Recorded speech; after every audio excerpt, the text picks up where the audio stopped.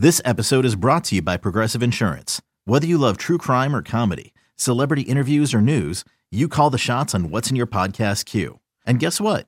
Now you can call them on your auto insurance too with the Name Your Price tool from Progressive. It works just the way it sounds. You tell Progressive how much you want to pay for car insurance, and they'll show you coverage options that fit your budget. Get your quote today at Progressive.com to join the over 28 million drivers who trust Progressive. Progressive Casualty Insurance Company and Affiliates. Price and coverage match limited by state law.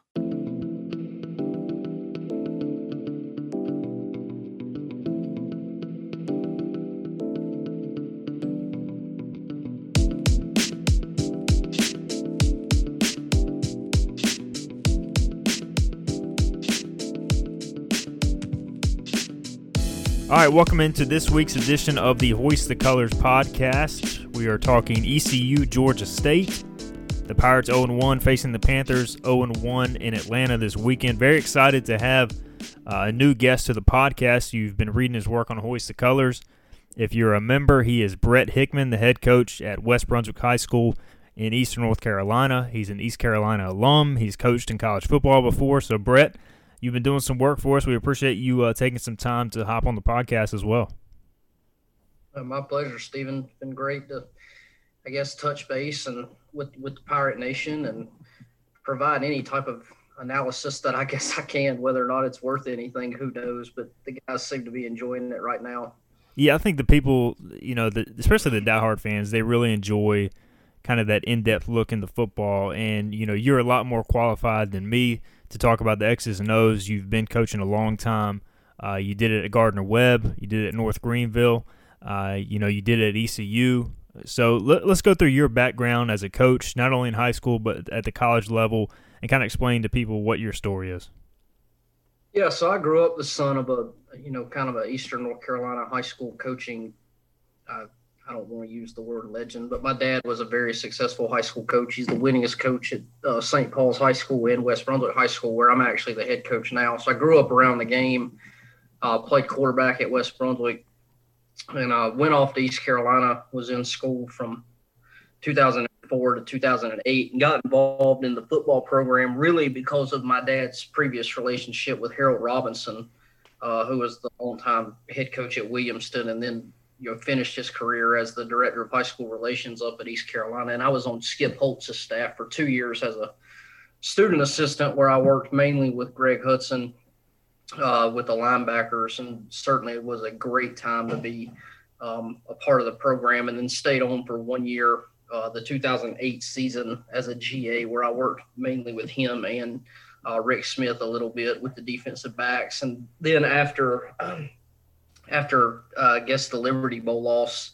to Kentucky that year, wound up at North Greenville University. It was my first full-time job.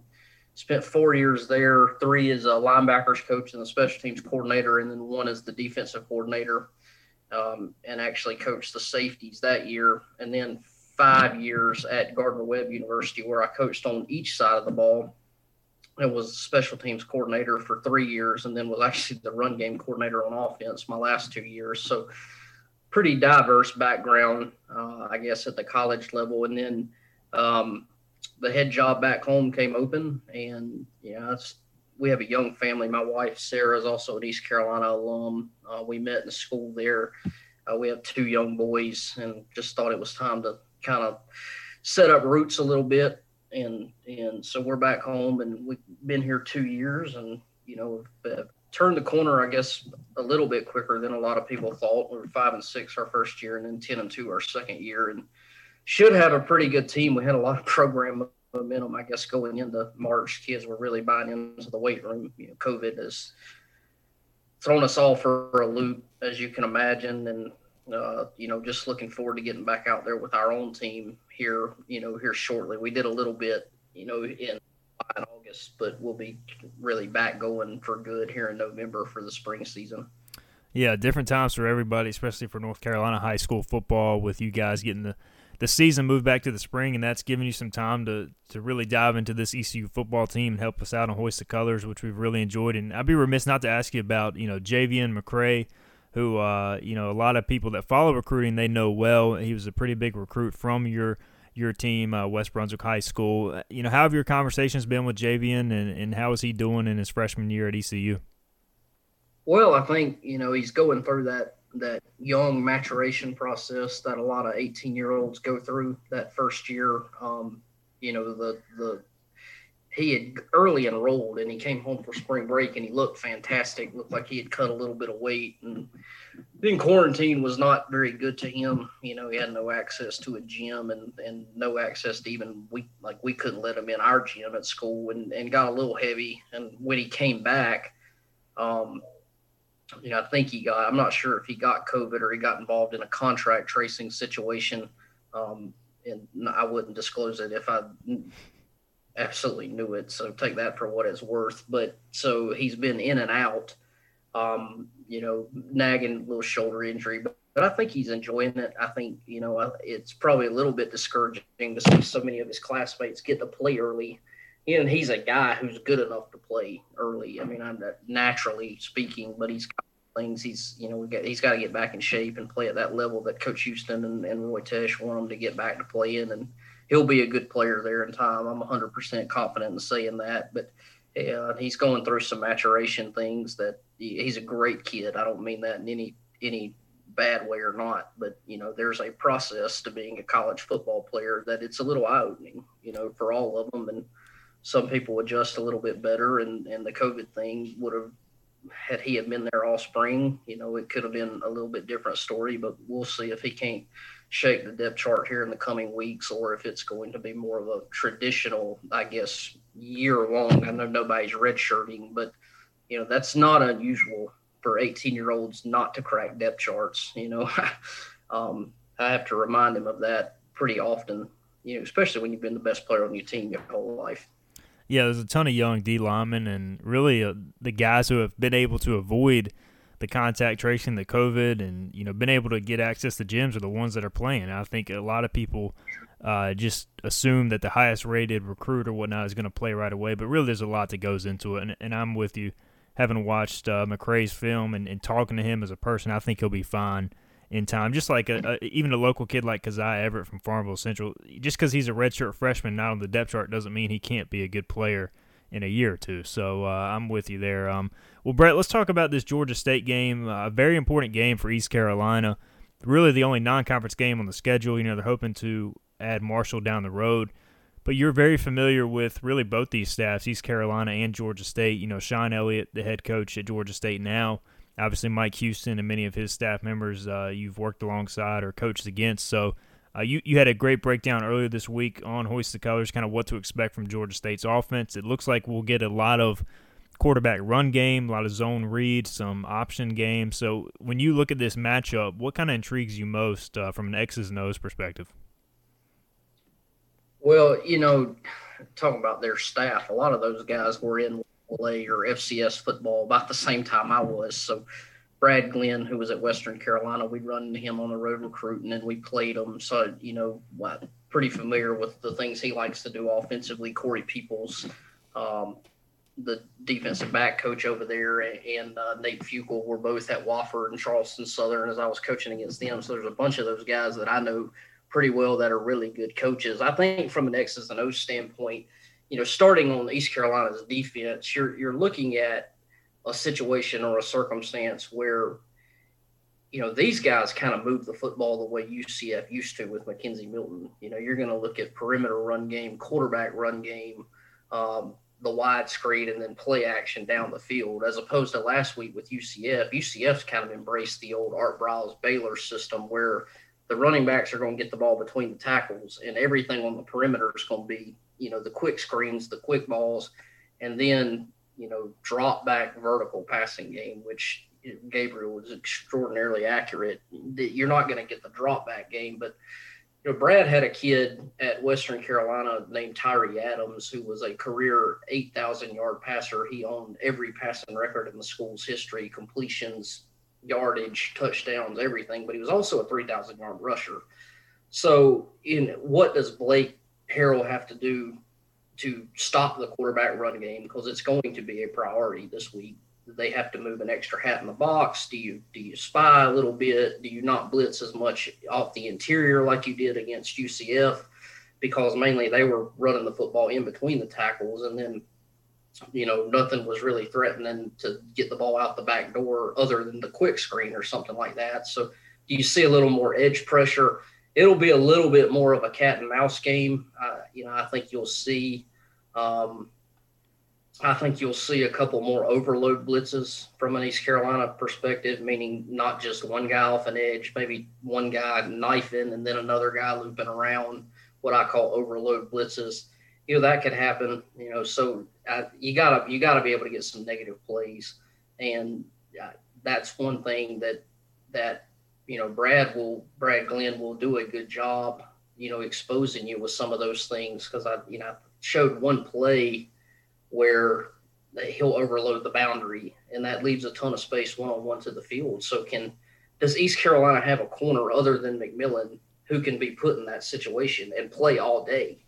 Or do you say, okay, we're still going to cloud that one receiver to the field and just say, okay, you can nickel and dime us to the short side of the field. We're not going to give up the big play. Now, that's a chess match. So that's really what I see from a defensive side of the ball. Offensively, I think it's more about East Carolina than it is about Georgia State. Nate Fuqua is the defensive coordinator at Georgia State. Nate's a really good football coach, but you're not going to see the consistent pressures that UCF brought. They're going to primarily bring 4 or 5. UCF had no problem bringing 6. You're going to see more multiple coverage, some soft, some press, as opposed to UCF, where it was pretty much all either press man or catch man, and we're going to play with a lot of confidence, and you can't get off of it. So, East Carolina's got to get their passing game going. I don't think there's any doubt that the offensive staff and Coach Houston was not pleased. And we did the long breakdown of it wasn't just the quarterback. It wasn't just the receivers. It wasn't just the O-line. East Carolina's got to get that going, because, they're not going to run Holton all that much. I think that's been proven, though I think it would help them offensively a little bit more. This team's got to be more explosive in the air. I think 300 yards and 2 or 3 touchdowns every week needs to be the baseline for this team. Yeah, last week just the production wasn't there, and Coach Houston, to his credit, he, after rewatching the film, he gave a lot of credit to UCF's defensive backs. He said they were much improved. It sounded like in man coverage, Tyler Snead, who we know is dynamic in the slot, kind of struggled with the size of UCF's nickelback, which he's an Alabama transfer and played in 13 games as a true freshman at Bama. So they got some dudes, man, and I think Georgia State, has some guys as well. I think they have a South Carolina transfer that's supposed to be eligible this week in the secondary, so I'll be interested to see what happens there. You mentioned going back to ECU's defense versus their offense. I'm very intrigued to see, we know Sean Elliott's an offensive line guy. His background is offensive line, and you have ECU with pretty much an entirely new defensive front. How is that matchup going to go as this game goes along? And I'll ask you something as a coach. We saw the pre-snap movement last week give UCF a lot of problems with guys kind of shifting just before the snap. As a coach, is that tough at all to prepare for, especially if you're an offensive line, as far as who to block just before the snap if they're moving like that? Well, what happened, last week is Blake or somebody on that defensive staff picked up something from the Georgia Tech game where they had a key on Gabriel's cadence. So, he gets up there and maybe he goes to his towel and puts his hands up, and you could actually hear it. And Heupel's over there complaining that they're simulating a snap count, but we look for the same things because we're a multiple 3-4, so we'll line up in all kinds of stuff. And if we see something in the cadence we like, our Mike linebacker might just say move at the same time that center's supposed to be here and set hit or whatever it is. And that obviously it caused a problem, but you're not simulating the offensive snap count. You're triggering your own D-line movement. It would be different if all of them were stagnant and they weren't up there. So you're always looking for those type of things, whether or not it's stance of a guard, whether or not he's really in a 3-point stance, but his hands are heavy in that dirt. You might make a dove or deer call. Dove meaning the ball's going to be in the air based on his stance. I know he's in a stance where he can pass block. or he's real heavy on that hand, we make a deer call. He's on the ground. Party, pass. That was a code word that we used with Coach Hudson. So you're always looking for things like that. You're also looking for movements. A lot of spread quarterbacks have a tendency, if they're going to pass the football, when they get back in the shotgun, they put one leg back. But if it's a run, their legs are staggered. You're always looking for type stuff like that to trigger either your movements or to help you with calls and checks for that. So as far as the matchup's concerned, I'm pretty, I guess, pleased with how East Carolina's D-line and really their front six played. When I say the front six, I'm talking the two inside backers as well. The one thing that I think Coach Harrell knows, and I think what I was frustrated with most of all last year, was when you're a little bit undermanned, you can't just sit up there and play a 4-2 the whole time. And they were very stagnant. We're going to get good at it. What you saw last week, though they got moved a little bit at times, they were always stunting. East Carolina's D-line was always stunting. They were always on the move. There was a twist game every now and then, or there was a dog.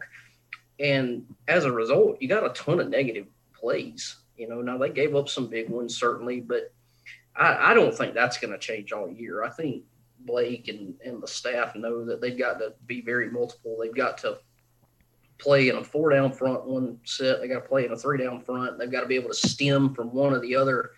And they've got to be able to play angles. They got to be able to play techniques. They've got to be able to long stick, which means not only crossing one gap, but crossing two gap. And I know I'm getting a little technical, but you're going to see a very diverse, even times it only looks like they're bringing four. There's usually some type of movement game up there to where you're trying to block moving targets as opposed to what we used to call wooden Indians. It's one thing to block something on a board, but it's a little bit different when it starts happening in over the course of a ball game.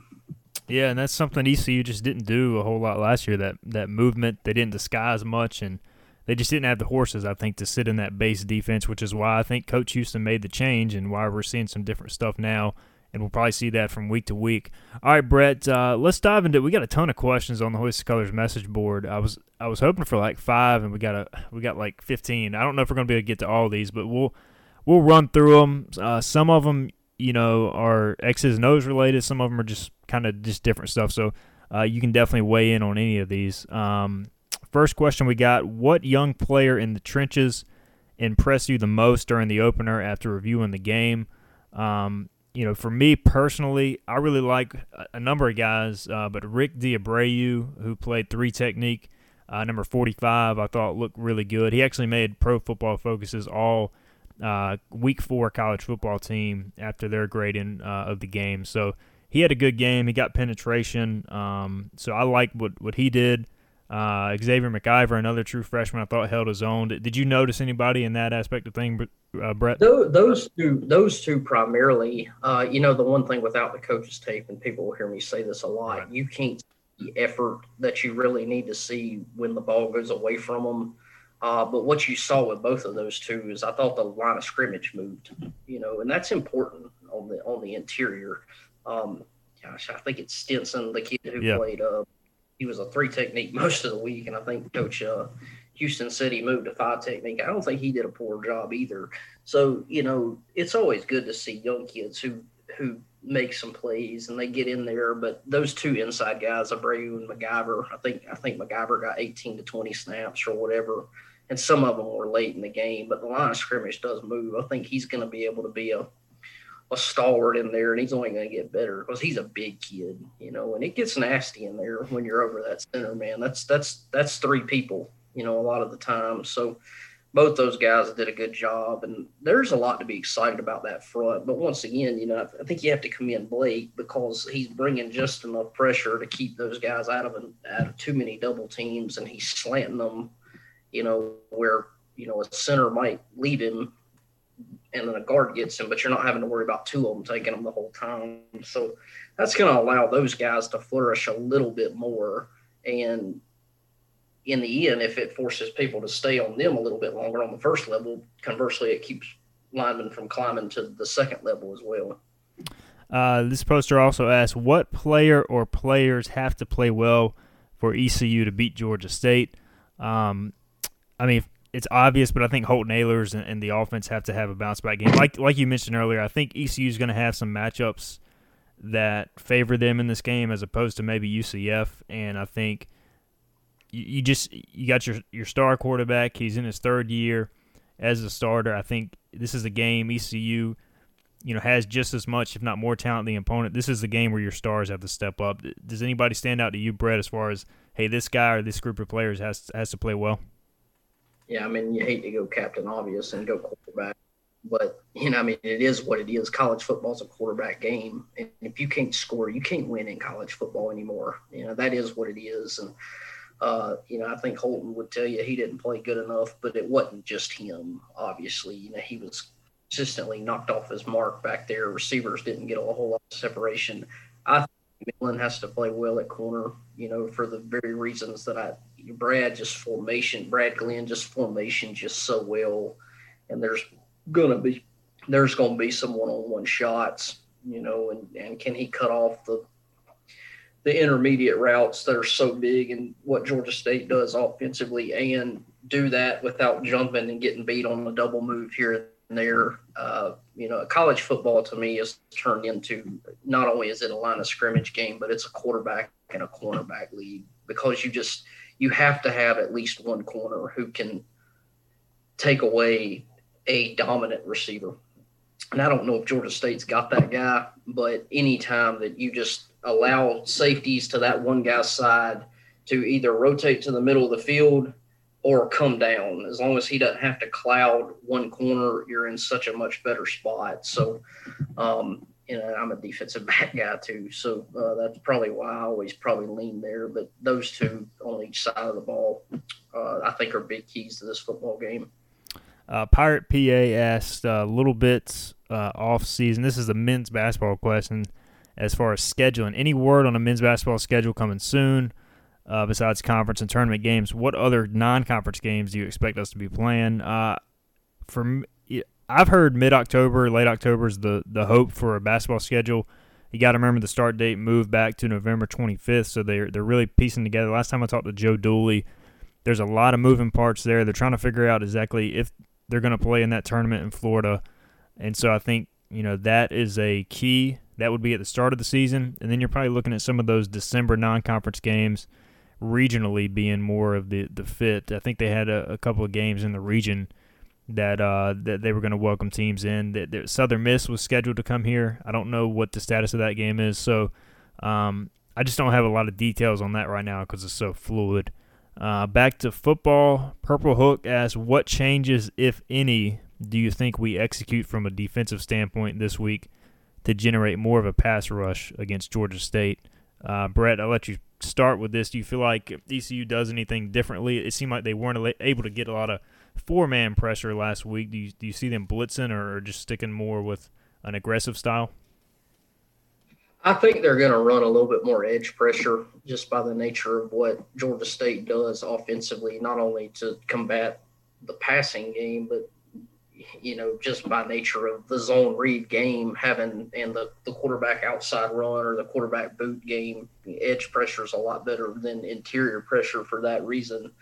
So I think you'll see a little bit more of that, maybe than what you saw. And I think you'll see against Central Florida, they came from depth, meaning when they were trying to blitz the quarterback, they were trying to show a pass coverage and then come late to maybe surprise them, and it just didn't quite get home quick enough for it. In the case, Central Florida obviously picked it up because they do a good job in pass protection. I think you're going to see more run blitzes that are also good, but a lot of times with the run blitzes, you have to show them a little bit earlier so the disguises won't be as well, won't be as good, but at the same time, you do get on the block of, if it happens to be called during a pass play, you do get on the block a little bit quicker. And I always say to get off a block, you got to get on a block first. So we'll see. I think, I don't know how much disguise you want to do because you really just need to be in a position where you can see your key. And if you're a quarterback player, making sure you're not getting out leveraged by the quarterback player. If you're a dive player, making sure you can play your fit or your gap based on what they're doing.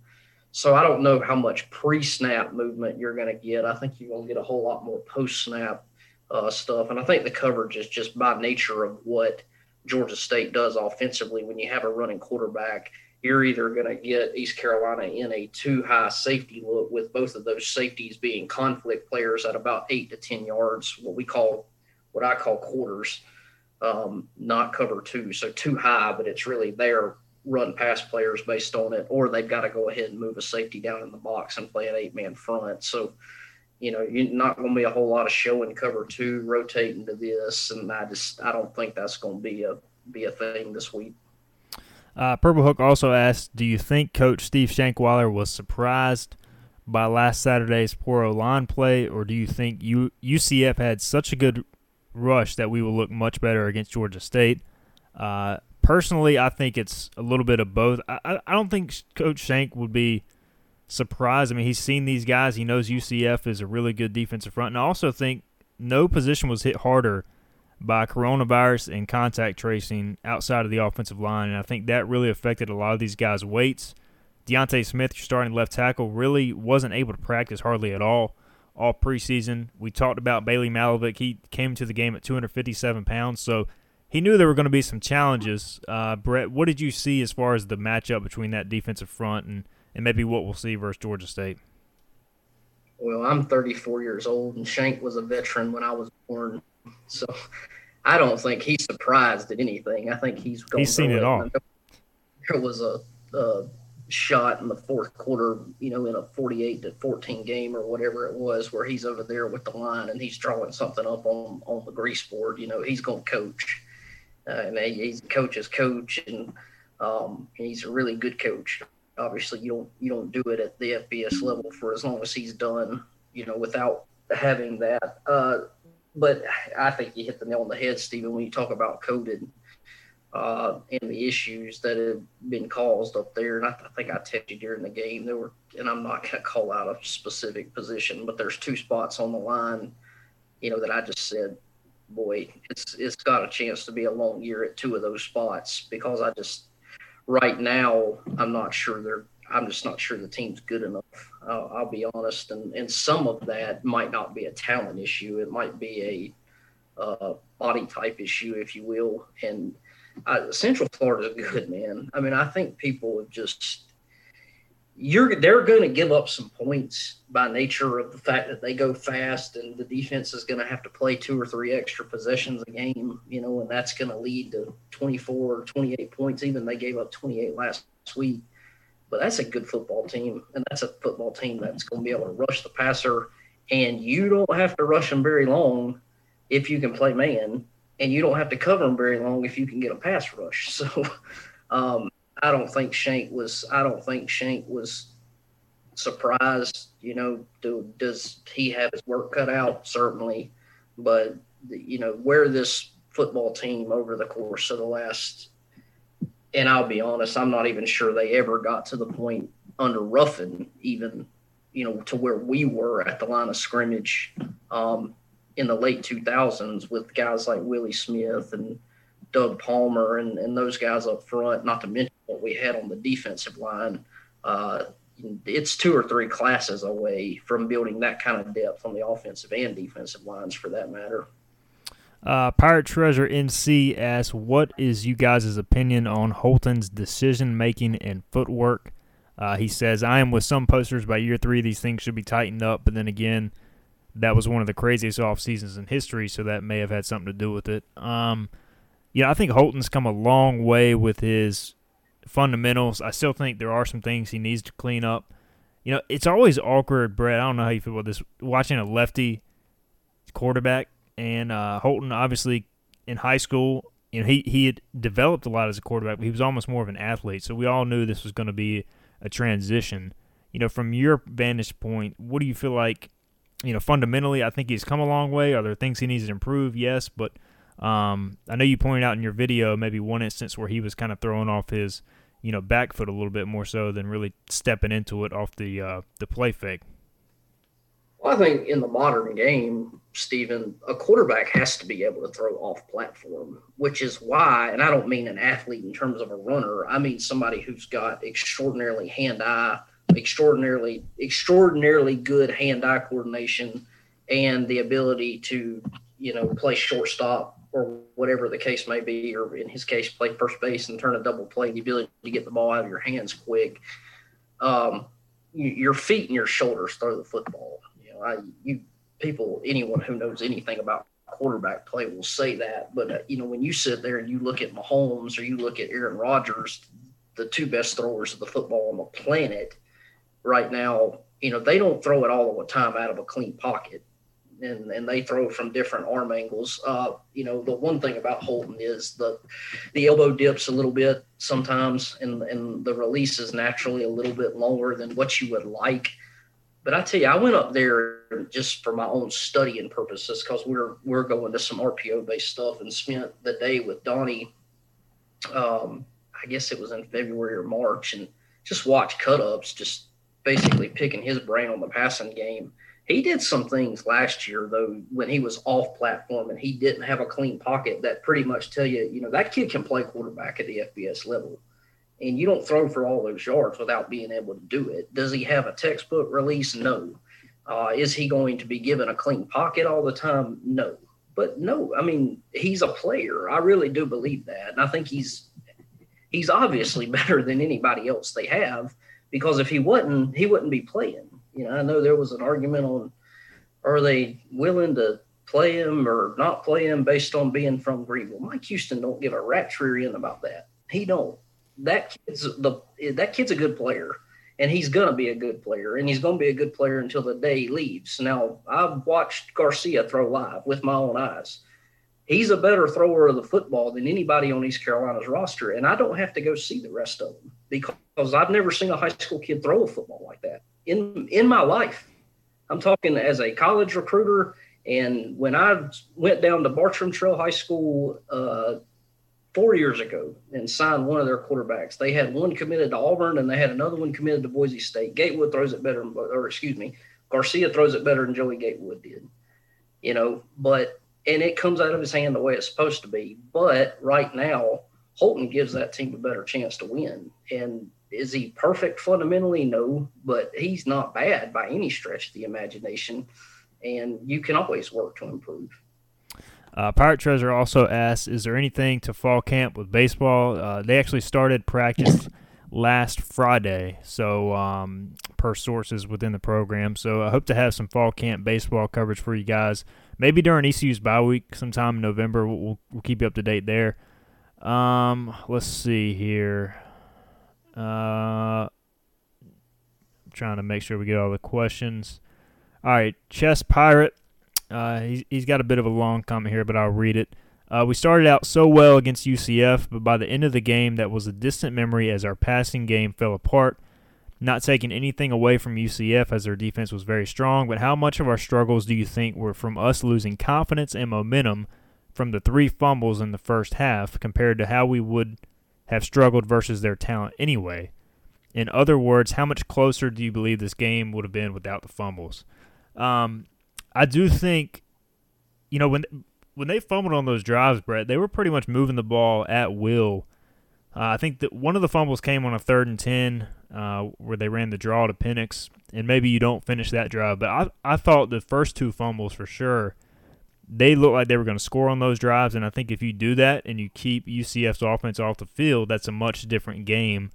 And I think for ECU, let's be real, this is a program that's had 5 straight losing seasons. When you start to have some adversity and some negativity on back-to-back-to-back series, I think it does go to your head, no matter how much the coaching staff tries to preach, mental toughness and overcoming adversity, all that. I think there is some natural, here we go again type of philosophy. As a coach, have you seen that with teams in the past? Well, one thing that's posted in my locker room I actually took from Coach Holtz, who took from his father. It's called the 7 areas that were critical to you winning a football game, and foolish penalties, who wins the explosive play battle, things of that nature are all on there. Special teams, missed assignments, loafs, effort, whatever. Number 1 on that list is turnovers. It's the most indicative stat to winning a ball game other than points. Right now, East Carolina is not in a position to where they can beat a Central Florida unless Central Florida has one of those days. You know what I'm saying? That the method for East Carolina winning that game was play great and hope Central Florida doesn't play great, because even if it's a 60-minute game and all's even, Central Florida's got better players right now, or at least they have a better, more experienced roster with high level of talent. So, East Carolina takes it right down the field, scores. Central Florida takes it down the field and scores, and then you get a gaping counter run play that they run, and it's 9 yards, and the kid lays it on the turf in his first carry. Defense holds. You do the same thing on, I think it was a quarterback draw, it wasn't Holton's play, the next one, and you get another explosive that you fumble. Defense holds again. But eventually, when you give a football team like Central Florida the ball that many times, and you've now played, whether or not you hold or not, you've played 10 to 12 extra snaps. And the law of averages takes place when you're playing a top 3, 4, or 5 offense in the country. The more snaps you give them, eventually the dam's going to break on you. And that's what happened. It was what it was. And East Carolina, they kept fighting. I think Coach Houston was encouraged by the intensity and the fact we call it sudden change. Everybody calls it sudden change when that defense is over there sucking water and they're going through adjustment, and you hear ball. Everybody says it, and sudden change. And how do you take the field with that attitude? I can come up and I can get off that bench and I can go, woe is me. Well, the first 2 or 3 times they kept going out there off the sudden change and got stops that they need, held them to a field goal one time and got stops the other time. Well, by the 3rd or 4th time you do that, you're like, geez, dude. I mean, you can be the most mentally tough individual in the world. But the fact is, now I've still played 20 snaps that I had no business playing. So could the game have been more competitive? Yes. But I always say after a ball game, what could have happened did happen. And East Carolina's obviously got to do a better job of taking care of the football, because if you're -4 in turnovers every week, it's going to be a long, long fall in Pitt County. Yeah, we all said going into the game, ECU had to win the turnover battle to have a chance, and you just can't go -4. And really, some coaches count a turnover on downs as a turnover. ECU also didn't pick up that 4th down, which really you could almost say 5 turnovers. So, but definitely -4 is not going to get it done versus a Georgia State. Definitely not a UCF. Let's run through the rest of these questions. We'll try to go quickly as we're running out of time. But ECU set a rip. I still don't know how to pronounce this, but he asks, at what point do you abandon the run? He's asking in a game and in a season. Obviously not completely, but you realize at some point it's just not what it's going to do, or it's not going to win you games, is what he's saying. I guess, a lot of people were, I don't want to say critical, but questioning the, decision to run the ball so much at the end of the game. I think it was twofold. One, to work on the running game, but 2, they couldn't protect Holton Ahlers. So it's almost like if you're just going to drop back and throw it 60 times versus that defensive front, I don't think it really would have done much for you at the end of the day. Brett, what's your take on just the running game? Do you abandon it at some point if you're ECU? I know Mike Houston is a running coach historically, and I know he wants to get this thing going. Well, I think you take an inventory of where you are as a program. I don't think Mike Houston believes – I don't think he believes, and I fundamentally believe this as well, for the record. So, you're talking to a guy who loves to run the football. I don't think he fundamentally believes that to get East Carolina to where it needs to go, although it might in the short term help them win a game or two, that East Carolina can be what he thinks it can be without establishing a running game over the course of time. The other thing is that game just got so far out of hand at the end of the second quarter and into the third quarter. At some point, you just want to get the crap out of there. Yeah. It's one of those things. So, if I thought the passing game was working, I'd say, down 41-14, you might as well air it out, because there's enough time in a game to score 28 points or not. But that wasn't going to work on Saturday. It was evident that they couldn't throw and catch effectively enough because of pass protection issues and separation issues and quarterback accuracy issues. So, yeah, it did give them some time to try and figure out some things in the running game. When you look at it, 250 yards rushing, I'd argue that it never stopped working. You're not going to block them and get 10 yards every time. It's not that easy to do it. But I saw some things running the football that I really liked. I really did. And the more and more that they're able to do that, the better off they're going to be. I would argue I have no problem with what they're doing offensively at all. I mentioned I have a very high opinion of Coach Kirkpatrick. I would like to see Holton run the football a little bit more. I really would. I think it would add a dimension. It would slow down. It slows down the pass rush. The ability to run the speed option or the power read to leave defensive ends unblocked every now and then and force them to kind of stay at home and keep them honest. That to me would help this football team immensely. But I'm not privy to watching practice. So, when you run the quarterback, the more hits he's going to take. But he's not your typical 190-pound quarterback either. So, I know it's kind of tongue-in-cheek. Some people think that's what he is, but that kid can play tailback. He can run the football. I'd like to see him carry it 10 times a game on quarterback runs and not just your standard 3rd and 12 draw or your scramble, if you will. I think it would behoove them to maybe look into that some more, but we'll see.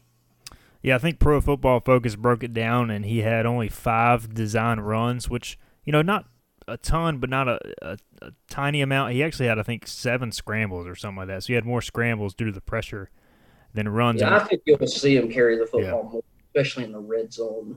I think that where things get a little bit tighter, just kind of having that extra big body, maybe put him and Penix back there, and that just obviously forces you to get some guys up there on the line to stop them, and should open up some one-on-ones on the outside, if you will.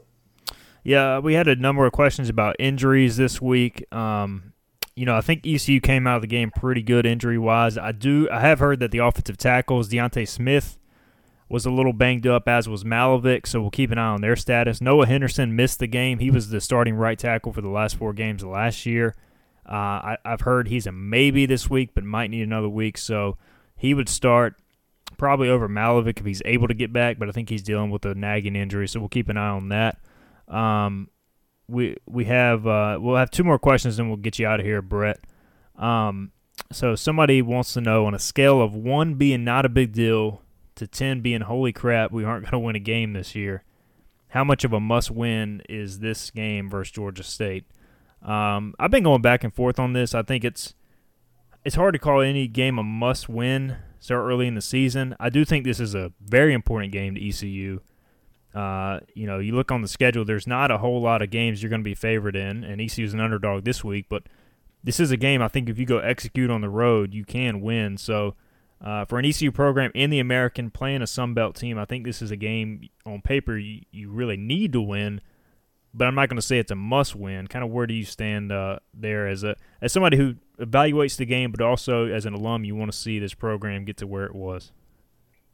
Yeah, I harken back to Coach Holtz, and he really inherited a really tough job, I guess, with Coach Holland hiring him after the kind of the in-between. Steve Logan's last couple of years didn't have a great roster, and then obviously everyone knows what the John Thompson experiment was. But I think our second year, it was the first year I was really involved in the program, so 2006, it was maybe our 3rd or 4th game. We're in a dogfight with Memphis at halftime, and they might be up 21-7 or something like that. And eventually, you have to win a game like that, where the players on the other team are as good or just as good as you. They had D'Angelo Williams, and Casey Ross got a big pick 6 in that ball game, and we turned it around. I think 135-21, and pretty much after that point, the program was on their way. At some point this year, East Carolina needs to win a game like that, where they might not play great, but, they just win with toughness, because I don't think this team is ready to out-talent anybody. I don't know how good South Florida is right now. I don't know how good Tulane is. I mean, some of the league looks like it might be a little bit more down, but at some point, this team's going to have to beat a quality football team. And why not go do it on the road on Saturday? Is it a must-win? Is Mike Houston's job on the line? Absolutely not. But at some point this year, this team needs to go win a game or two to where, the light switch just flips on for them. And lastly for you, Brett, Pirate fan asked, and we kind of touched on this earlier, but he says, Georgia State hasn't had a 300-yard passing game in 11 games. Do we stack the box and make them beat us with the pass? You touched on that with the mobile quarterback. This will be his second career start. So I would like to see ECU make him make some tough throws, but you kind of almost have to do that with his ability in the run game. You can't just sit back in soft coverage, or else I think if you're sitting back there with two soft safeties, you're just going to be -1.5, -2 in the run game at all. So you're going to have to play some type of low safety quarters look, or just go ahead and play an 8-man front and get the extra hat in the box and do those kind of things. But one thing that I think the kid's last name is Brown, maybe. Yeah. But he big arm, man. That was one thing that really caught my eye watching him throw the football. I don't know how accurate he is right now, because he is, he's obviously not been the guy before. But boy, Brad's going to push the ball down the field. He's going to throw double moves. He's going to throw post routes, and you're going to play some games in one-on-one. I mean, it is what it is. So, what kind of job does Steve Ellis and/or the one thing like UCF does, man, they don't just put your corners in one-on-one. They'll run their slots down the field and the safeties and all of that. Will Georgia State take a page out of that book and try to put your safeties in some one-on-one spots? It'll be interesting to see, but yeah, I don't think they have a choice. I mean, the safeties and the nickels they're going to have to be involved in the run fit as well as the passing fit. They're true conflict players this week, basically being able to read play action, being able to read drop back, being able to read run. And that puts those corners on an island all day. It is what it is. All right, Brett. Well, that is going to do it for our questions, man. We had a ton of questions on the Hoist the Colors message board, and we'll let you get out of here. We already kept you a little bit longer than we said we would, but great insight, man. We again can't appreciate it and can't thank you enough for kind of the insight you've brought to Hoist the Colors, and looking forward to more of your work. And hopefully ECU can play well this weekend, come out with a big road victory, and we can be breaking down a win next week or over the weekend and into next week. But we appreciate the insight, man. Yeah, got a hunch. Pirates by 3. Hey, I'll take it. Hey, just get out of there, win by 1, and leave, whatever it takes. Bro, that plane ride is a whole lot better when you win. I can promise you that. So, appreciate it, man. Absolutely. That is Brett Hickman, head coach at West Brunswick High School and contributor to Hoist the Colors. All right, thanks again to Brett Hickman for joining the Hoist the Colors podcast. Great insight from Brett, and really appreciate him taking some time out of his day. We got a few more questions I want to run through here before we get out of here. Pirate Backer asks, is it just me or does anyone else think we have been at a curse ever since we lost the victory formation debacle UCF game? Absolutely. It does feel like that. It seems like everything has gone downhill since then. Honestly, the 2015 season, looking back at it, it seemed like it was a tough year at the time. I mean, who wouldn't take that now? 5-7, a bunch of close competitive games.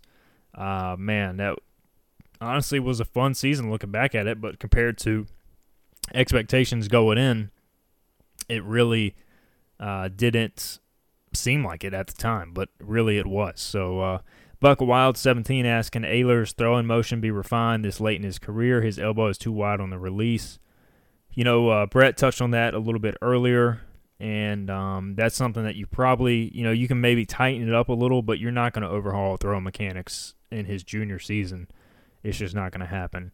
ECU Salty Dog asks, how much of a difference does Chris Willis make if he gets to play? Do we get a consistent or even some of the time pressure with the defensive line? Well, Chris Willis, I looked at the numbers. He was one of the more highest graded pass rushers during his time at Appalachian State. He's just a really solid player, played around 30, 35 snaps a game, produced well, held up well against the run. So I think he would be a big addition. You know, he's coming off an Achilles injury, so I don't want to say he's going to go out there and get a bunch of sacks right away. But I think at the least he gives you a solid veteran presence, and you really need that on this young defensive line as the season goes along. So I definitely think it would be a major boost. He also asked, I don't know if I saw anything on Noah Henderson, but hopefully he gets back soon too. We touched on that a little bit. Hopefully, you know, I'm hearing maybe in the next week or so he can get back. With our size at corner, you could see how bigger wide receivers give us fits. Glad Nolan Johnson could step up and cover them at 6'2". He gives us some way to combat that. I agree. I personally think, you know, Nolan is a real wild card with the cornerback room with the size, especially with Nigel not looking like much of a factor right now, the Alabama transfer. ECU Salty Dog continues. Do you think we are on the right path and were undone by 3 straight turnovers against UCF? Again, we kind of touched on that earlier. I think that really took the steam out of the offense as a whole. They were moving the ball well, and you just can't turn the ball over 3 consecutive times in the first quarter against a top 13 team. So, yeah, definitely. And he wraps up his question by saying, how do we fare against the spread read option that Georgia State runs? Is it similar to Navy? Well, I don't think it's similar to Navy, thankfully, with their precision. But I do like, you know, you look at ECU's defensive front, not very big, but pretty fast, pretty athletic. But you do worry about how they're going to combat Georgia State's 6'5", 200-pound quarterback, his ability to get to the edge. It's just going to be a different monster compared to what they saw versus UCF. But I certainly like this matchup more than what UCF brought to the table, even though it will be a much different and more unique challenge. All right, so that'll do it for your questions on the Hoist the Colors message board. It looks like we have finally been approved for Apple and for Spotify, so you'll be able to find our apps up there, if not now, in the coming hours. So please subscribe. That way you'll know when each episode drops, and please give us a rating, 5 stars, hopefully, because each rating you give us allows us to, you know, get some more momentum within the Apple Podcast world. Whenever people search East Carolina for the first time, you're going to see Hoist the Colors pop up on Apple Podcasts and on Spotify. So rate and subscribe if you like what we do on Hoist the Colors. That'll do it for this episode of the HTC Podcast. Again, would like to thank Brett Hickman, the West Brunswick High School and Hoist the Colors contributor, for joining us. Great insight from Brett. We'll be back with you with a post-game episode. Not sure who will join us for our guest or our guest co-host, but hopefully we're talking about a Pirate win over Georgia State sometime this weekend. Until then, we'll talk to you next time. You've been listening to Hoist the Colors.